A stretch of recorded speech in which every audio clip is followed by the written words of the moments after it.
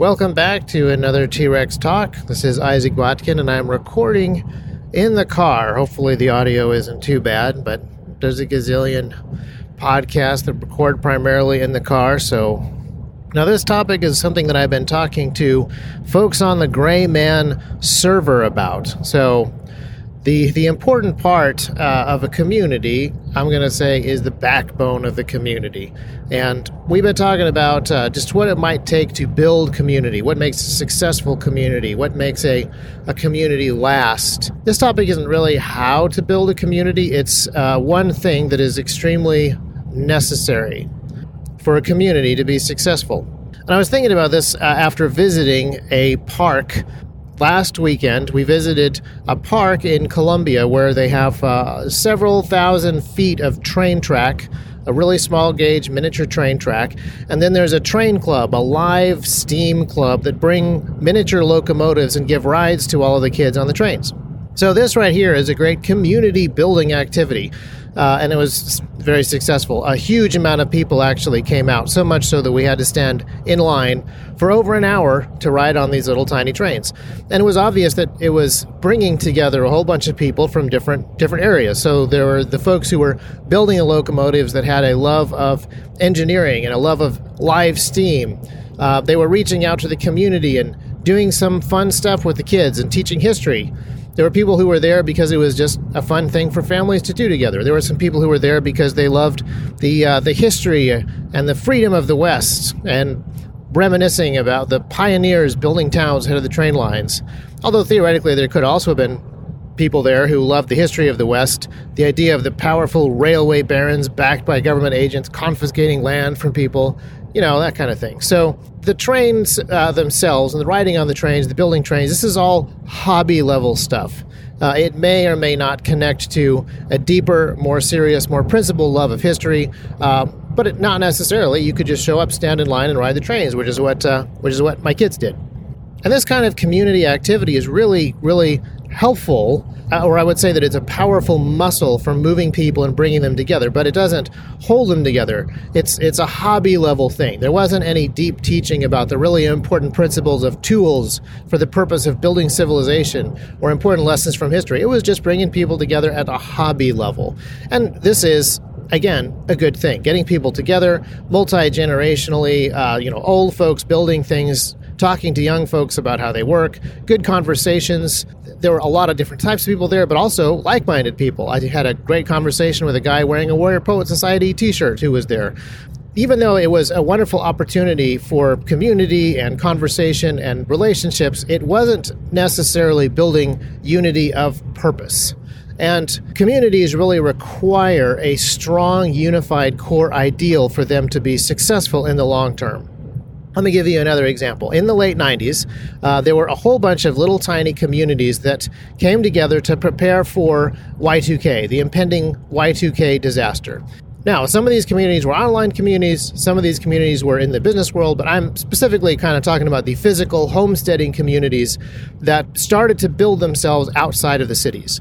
Now, wanting to build a self-sufficient rural local community was a very powerful unifying core value for the folks who were doing this, but only as long as the threat of Y2K was looming over them. As soon as it was, say, February or March of the year 2000, a lot of people no longer had that unifying purpose in common, and so a lot of people began to kind of trickle out of those communities.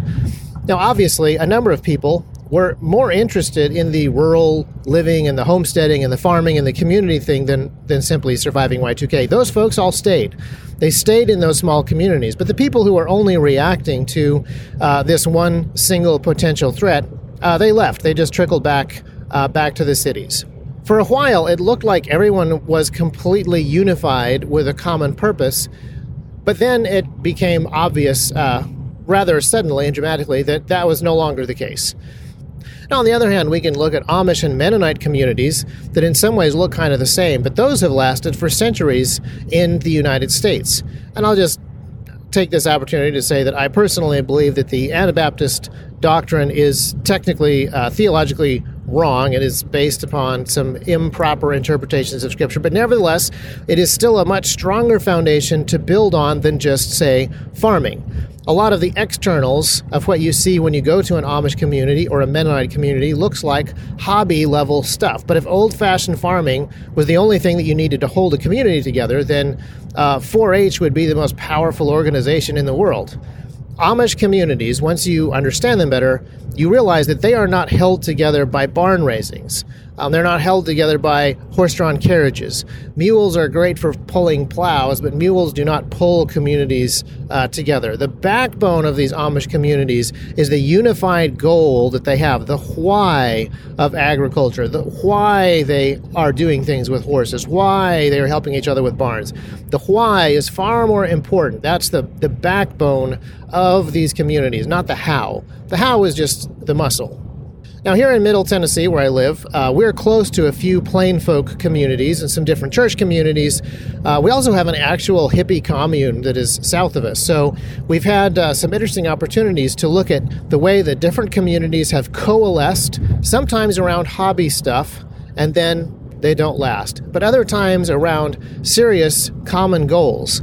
They coalesce around a backbone of why. They're answering the question of why are we doing this in the same way. And those communities have lasted a lot longer.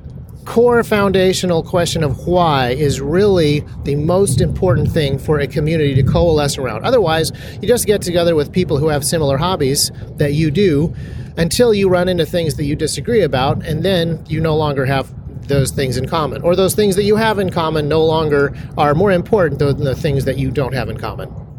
And I would say that this is true of both physical communities where people have face-to-face relationships, but also online communities, or even just kind of larger general cultural groups. So the gun community in general is a large amorphous blob of people who have a lot of stuff in common, but mostly on the hobby level. Now, from the outside, it looks like all of these things are things that we have in common. We have common activities. We have common appreciation for different types of weapons. We have maybe we don't call them weapons. We have a common appreciation for different types of physical objects, perhaps we'll say. We have common threats and we have common enemies like, politicians. And yet, within the gun community, the wider gun community, there isn't unification on the why. Why we like guns or why we like specific guns isn't even going to be remotely the same answer from different groups to different groups. That is why there doesn't appear to be deep unity within the gun community, and it's actually kind of silly to expect that. Even amongst the conservative gun folks, the people who post George Washington quotes or Thomas Jefferson quotes about the Tree of Liberty all the time, they do not have a unified core value that they can agree on. And again, we're talking about online communities of tons of people, most of whom are anonymous. So I wouldn't expect lockstep unity from those folks, and I'm not disappointed when I don't see it. But I think it does just highlight the need for this backbone. Liking guns, that's a powerful muscle for moving people into, going to events and spending time with one another, going to certain YouTube channels and subscribing to them. Those are muscles that move people, but they're not strong, immovable bones that are necessary for the muscles to do actual work. In the same way that everybody that came to that Columbian Park to ride on the trains all like trains, all of us like guns, but the why guns are important is really the backbone of a community. And another thing that a community really requires to survive, even if it's an online community, is there needs to be good expectations. People who expect there to be unity when there is no reason to believe that there will be will have their feelings hurt. They'll be disappointed that unity isn't there. And the hurt feelings are going to cause less unity than there even wasn't to begin with. So I think two things that are really important for us to take away from this is it's really important that we have proper expectations, that we don't get hurt feelings when people who really have no unified core ideology with us end up having a different core ideology. That shouldn't surprise us, and it shouldn't lead to hurt feelings. But the other thing is, if we're going to try to build a community, that's something that we really need to emphasize and be very, very clear about. yes, liking guns is a very cool thing, and it provides you the opportunity to talk to people who like guns, but may have different reasons for why. It's a great place to start a conversation. It's a great place to get to know other people, but it isn't necessarily that backbone that a community truly needs. When a community tries to build itself around hobby-level stuff because it allows for the biggest possible tent, it's really setting itself up for failure, or at the very least for a very short life. And sometimes gathering people around an external thing for a very short amount of time, like riding on steam trains, is actually success enough. But if your goal is to build a long-term, multi-generational community that can really build civilization into the future, that backbone is an incredibly important thing that you cannot neglect. Now, in our modern, sort of postmodernistic society, there's a tendency, or even an actual stated recommendation that you never tell people your deep core ideological beliefs. You never try to coalesce folks around the really important objective answers to the very deep why questions. You only focus on the superficial. You only focus on the external hobby level stuff because anything deeper than that has the potential to offend people. But this really depends on your goals. If you look at men like Jordan Peterson has built his empire and his fame, and the appreciation that people have for him is really squarely resting upon his ability to focus on that deeper foundational stuff, the fundamental questions of why. Why do we say this or not say that? He went straight to that. He skipped all the small talk, and people really appreciated him for that. Did he offend people? Yes. Does the media hate his very guts? Of course. But this is a very small price to pay for actually speaking the truth.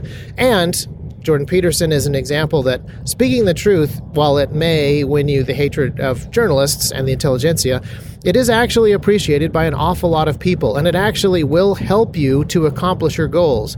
Boldly and fearlessly proclaiming what your goals are, strangely enough, actually far more helpful in helping you achieve them than a whole bunch of sneaky cloak and dagger stuff. Now, sneaky cloak and dagger stuff is very effective in destroying and undermining. But if you want to build, if you want to create and build civilization, that's a totally different set of requirements. You need to be bold and clear and upfront about the really important why stuff. You don't trick people into building civilization by being Tom Sawyer and trying to make them think that painting fences is fun. You need to get them on board with that core, important mission. Now, Jordan Peterson's mission is largely something that he seems to be able to accomplish on his own. His writing and his speaking, these are things that he is doing. But if you're building a community, that really is going to depend upon an awful lot of teamwork.